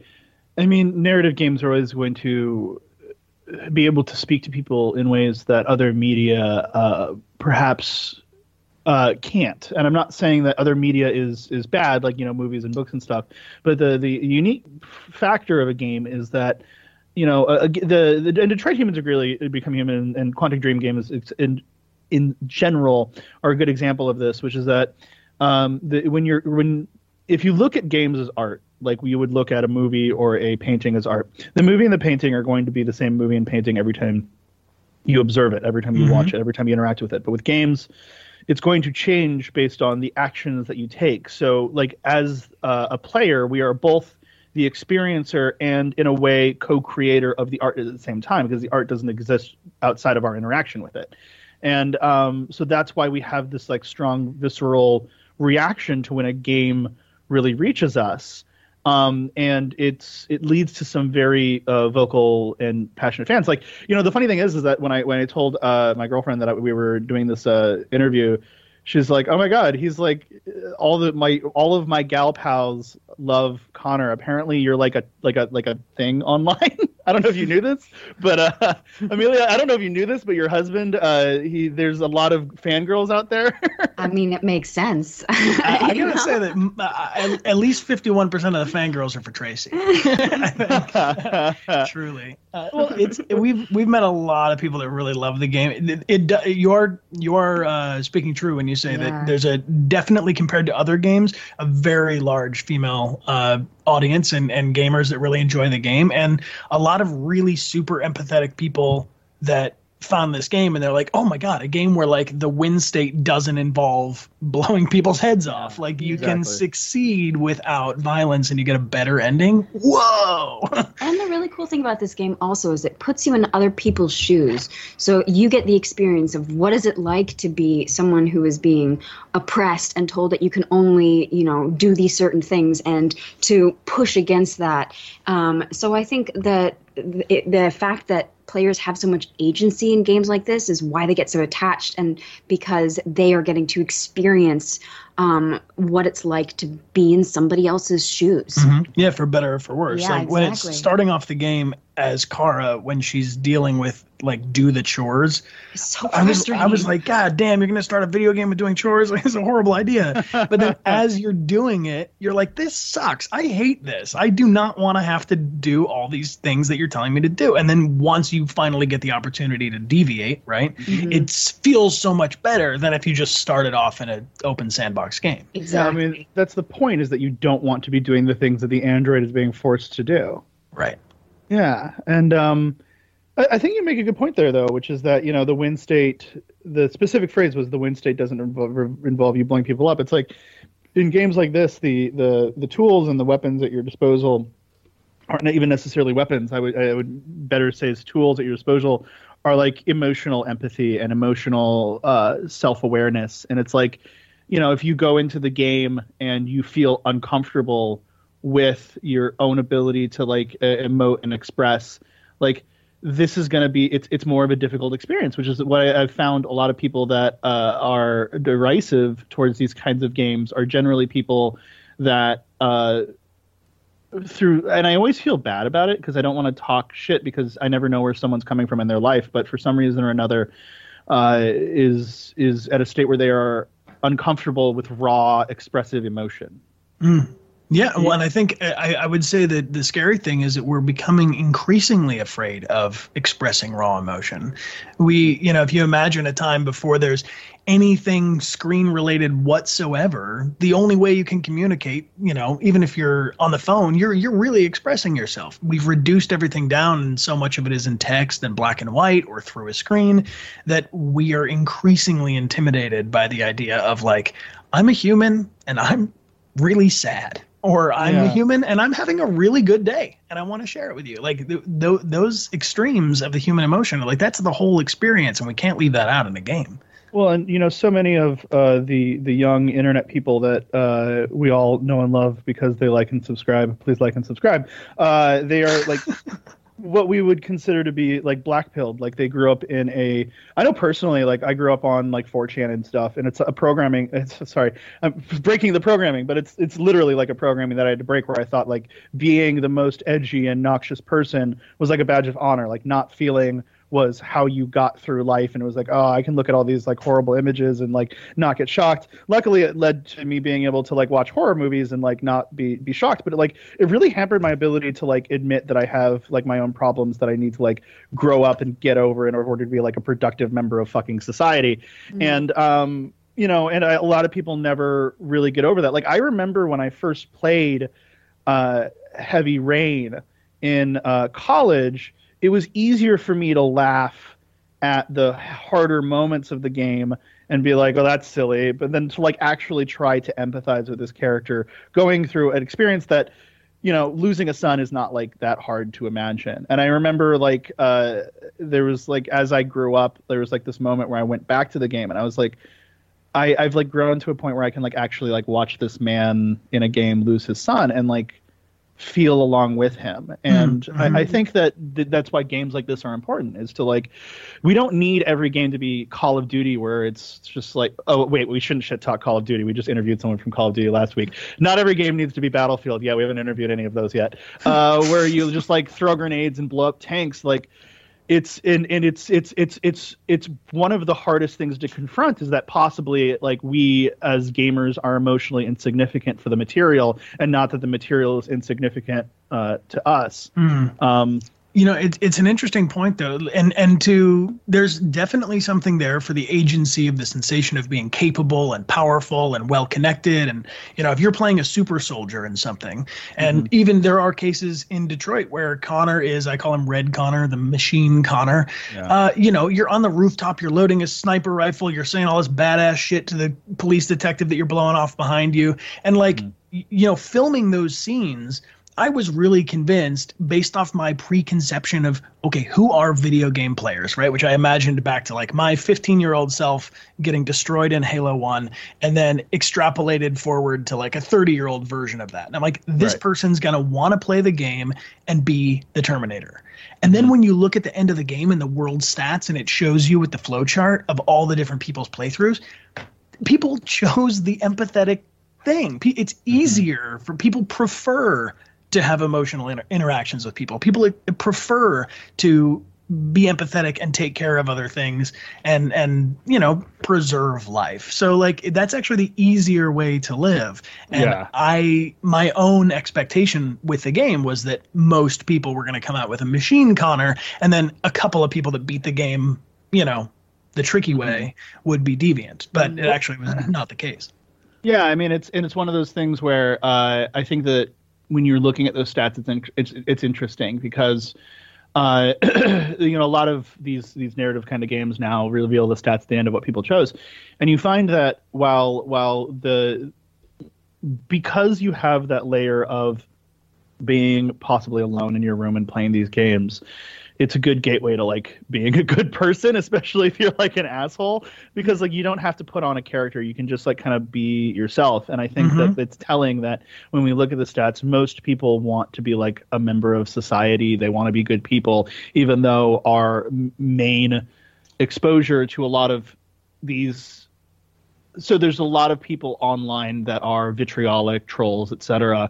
But I think I've always been of the opinion that if you take these people and you remove the social factor of having to like put on this face and this character, like you find that they are humans that just desire love and empathy as much as the rest of us. Oh, dude, and that is like the core of what we've found with our streaming environment, because I was terrified to start streaming on Twitch because I thought, okay, I mean, there are plenty of memes about every single video game. There's tons of people that would like to shoot down pretty much anything anybody enjoys, right? The internet can be a dark place. Mm-hmm. So I thought, okay, if I go online and I'm live streaming here, what's to stop this from being literally the last career move I ever make? You know, like, what if I go online, I get caught in some troll shit, I say the wrong thing, it all crumbles. But what I found was actually the complete opposite, and the reinforcing of this expectation that people are kind and that it's easier to be positive just breeds more and more of that. It's almost like you just have to carve a potential path in a game for that to happen. You have to, or in life, and the water will flow to the lowest point. It's easier that way. So I'm with you. I think people are inherently good. I do. Yeah. I think that it's mostly about the type of community that you foster, because if you feed into people's dark side, feed into the negativity, you will get a lot of followers. Like, it's an easy way to get followers, but it's a hyperbolized non-real version of yourself, and it eventually leads to toxic communities. And I used to work with abused kids for like a year. I did that as a job for a year, and what you find is that even like the harshest, most vitriolic kids, the ones that are like the most acting out, are the ones that when you introduce positivity in their lives and like show pride, it's like so crazy to see. Because I don't know if the two of you have kids or have worked with kids before, but you have a kid that's like acting out, being violent and things like that, and if you just show pride in like a drawing that they made, like, you can see the impact it has on them, like, in their eyes. And I think that I think that fostering that kind of community of pride and positivity is like fundamentally more important than getting the most likes and subscribes, because people think you got the hottest takes, For sure. Yeah, definitely. I mean, I think at the end of the day, everybody just wants to be loved. I mean, even if we think about like the biggest villains in movies or the biggest villains in real life, if you break it all down, at the end of the day, what they're really going for is trying to get people to like them, or trying to be loved, to find love. And it's just about the question of how you're going about it. So when you show people a positive way to get that, or you're moving in a positive direction to show love and to give love, then it just reflects back to you. Yeah. And all you need is love. And we made it back to Ringo Starr. Who was in Thomas the Tank Engine. Oh my God, it all comes back to Thomas. But I did just want to ask, Jesse, do you have any questions? Any more questions right now? What are your favorite dinosaurs? Oh man, the Triceratops with 3 long horns. That's Amelia's favorite for sure. Yeah. Good choice.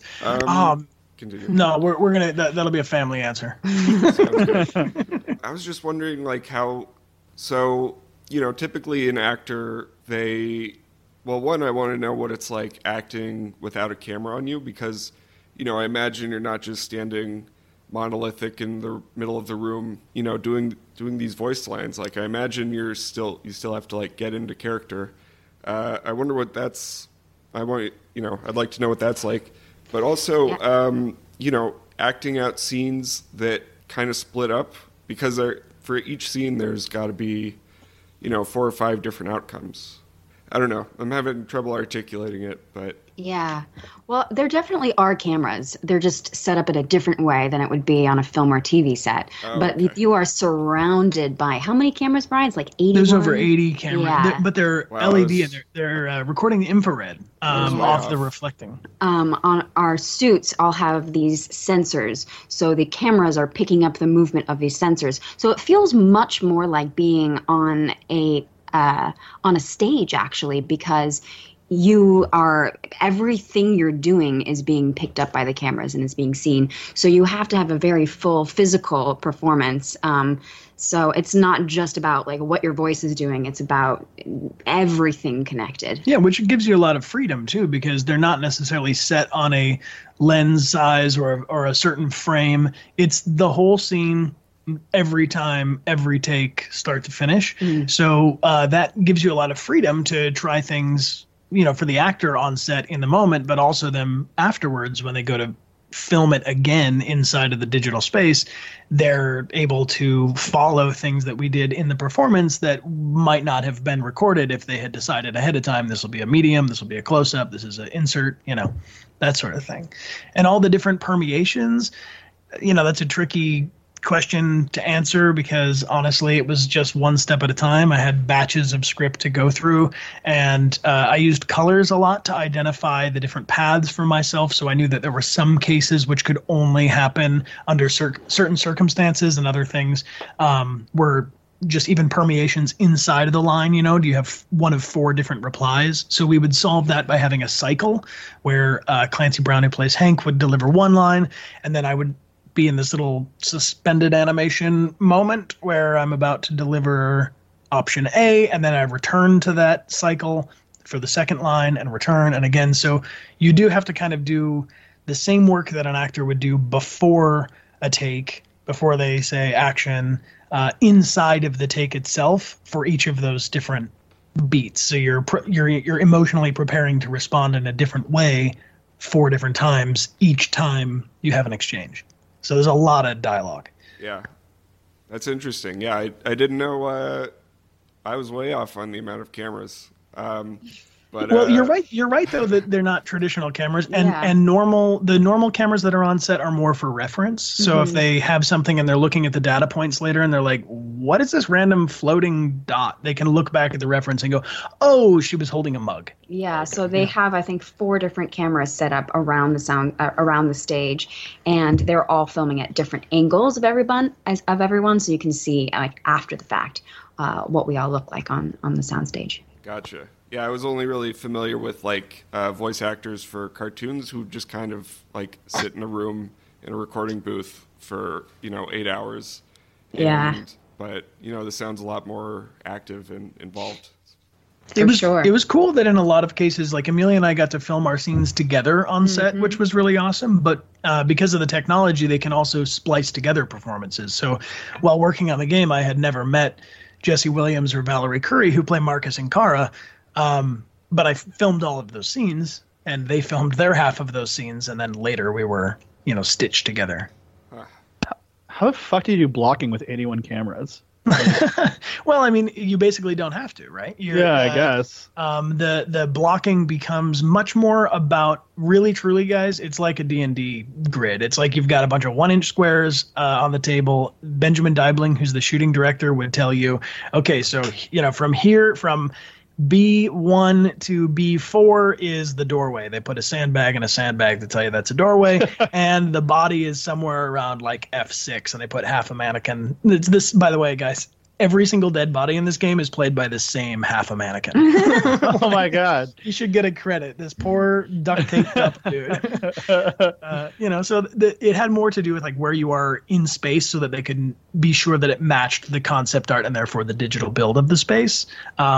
So that was more of the puzzle than it is like on a film and TV set where they're like, oh, well, we got to move this camera to this angle. Wait, we can't cross the 180. Okay, wait, hold on. The wall's in the way.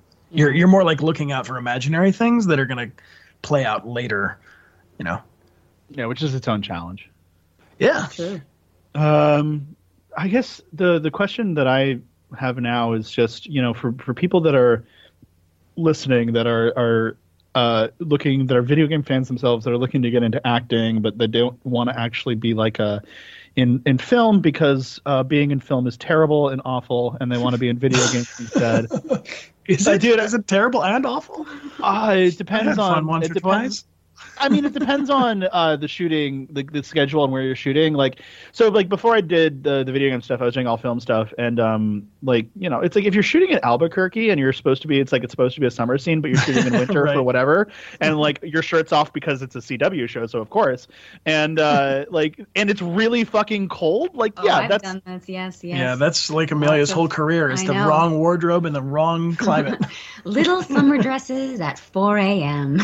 yeah, Yay. and it's like, what is it, like 10 degrees outside? It's ridiculous. And yeah, but no, there's a lot of people that there's also people that want to act that don't feel like they are of the body type that would necessarily get cast in like a main show. And there's like a whole other discussion we can have about like body positivity and acceptance and things like that, but they might be more attractive to the video game side of things where their character is recreated for whatever reason. And Sure. but I mean, that's what really excited me about the idea of going towards performance capture anyway, before Detroit came along, is that you have this freedom to play things you are decidedly not. Of course, then here I am looking like this android that looks exactly like me, except for to my mom.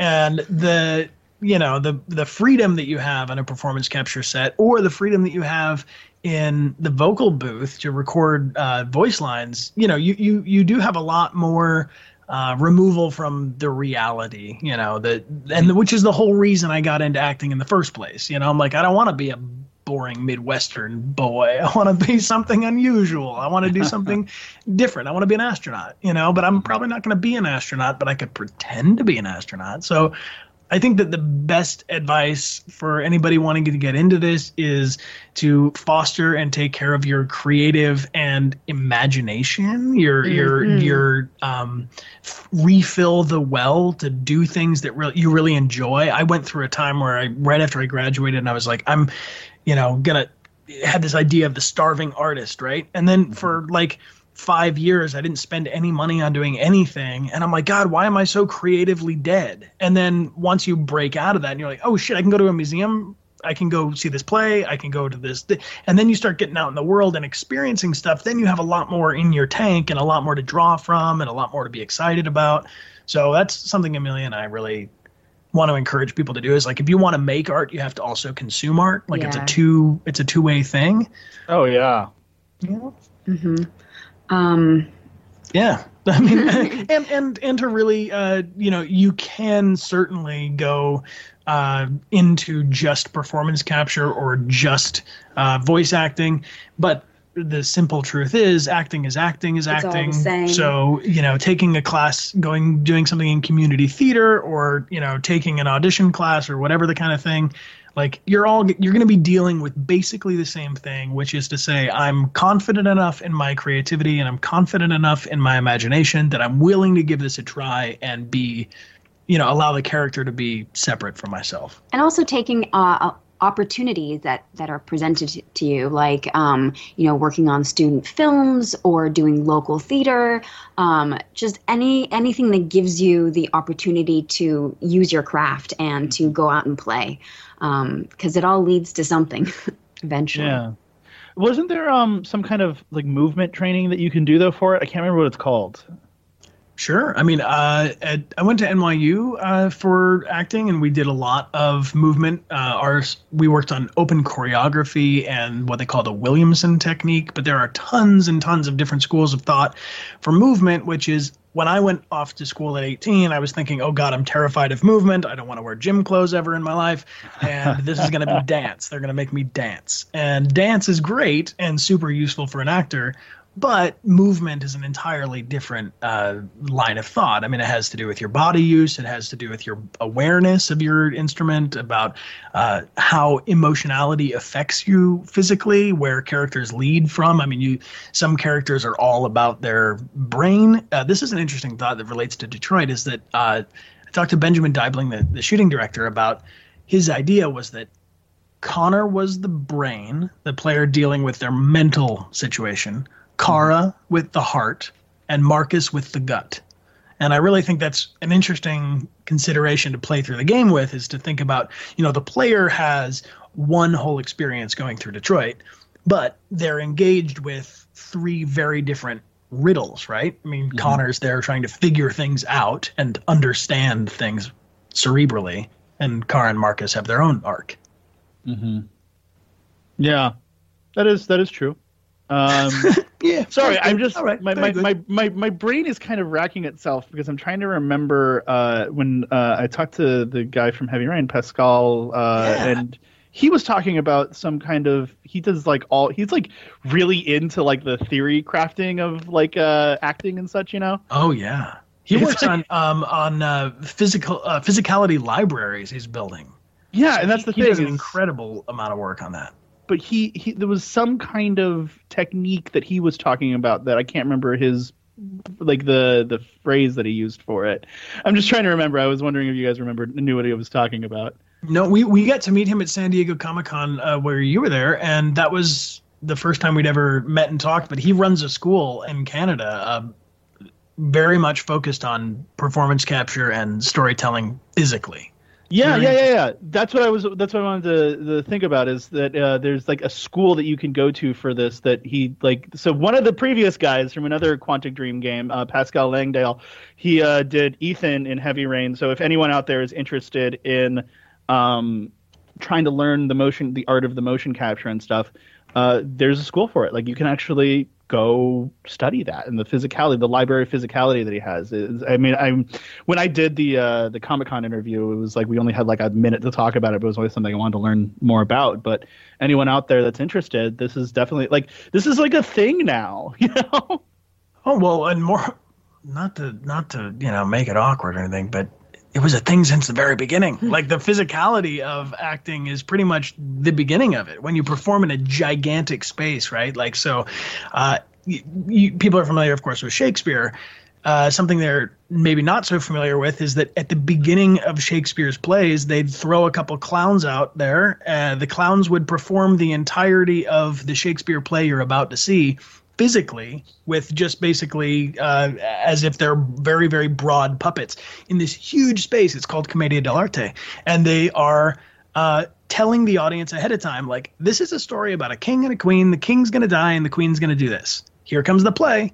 And so we respond to seeing things physically much more than we do verbally. And I think that has something to do with why Detroit was so well received internationally, too, is that there's a lot of things in there that are just storytelling with physicality, which is what, you're mentioning all with Pascal. And, that's we as humans know how to, we recognize somebody raising their hands in the air and they're celebrating a victory. We can tell if someone is slumped over and they're leaning out their hands and they're begging. I mean, these physical shapes we recognize, like, instinctually. It's beyond language. Yeah, no, it's true. So you just brought up Shakespeare, and I was thinking about the physicality of Shakespeare and stuff. And did either of you ever see the 2015 Macbeth that they did with Michael Fassbender? No, but I want to see it so badly. Now I have to. You brought it back up, and I'm like, okay, now is the time. Yeah, it's Michael Fassbender and Marion Cotillard, and it's like it's a complete recreation of the play. It's like the same dialogue, but the way that they do the shots and the continuity of it, and what they choose to do without dialogue is like, it really tells the whole story. Because in a Shakespeare play, you only have the limits of the stage and whatever scene transitions they can do, which for the time was very limited. So most Shakespeare plays are set in just generic area. But the Macbeth film, like, it really does a great job of telling the whole story. And a lot of like what you're talking about is like the physicality of like, especially the scene where Lady Macbeth is like talking about like trying to wash out this damn spot. I'm a huge Shakespeare nerd, by the way. So yeah, awesome. You opened up a whole can of worms with that, but I just want to, I really want to thank you guys for coming on today because, like I said at the beginning, the games industry has gotten to a point where there are so many jobs outside the realm of what people would normally think is a video game industry job. And, the people with all sorts of various interests get the chance to work in the industry and maybe get some experiences that they didn't think they would get coming into it. So, I really, it was really great to talk to you guys. And I'm curious, what you guys are up to nowadays, if there's any way that, fans of the game could, follow you or something like that. Absolutely. I appreciate you taking the time for the interview and for all your great questions. For sure. We are going to be playing through Detroit Become Human on the PC on Sundays at noon Pacific Standard Time on our Twitch channel, which is twitch.tv/Dechart Games. And if they want to follow along on social media, we've got actually there are 3 games that we're working on together that we both play characters in that we can't tell you anything about because of NDAs, but they're all going to be released in 2020. So as soon as we can post and share more about that stuff, we totally will on Twitter and Instagram. Yeah. And in the meantime, come kick it with us on Twitch. Yeah. Okay. So follow them on Twitch and look forward to the games coming out in 2020 that no one can talk about yet. So anyways, guys, thank you all for joining us today. This has been real professional. It's been real professional this time, I guess, and it's been real. So thank you all for listening in, and bye. Cool. Take care. Thank you. Yeah. Have a good one. I know who the killer is, Ethan. I can prove your innocence. Congratulations, Ethan. You succeed. You're the father that I have been looking for all these years. A man capable of giving his own life to save his son.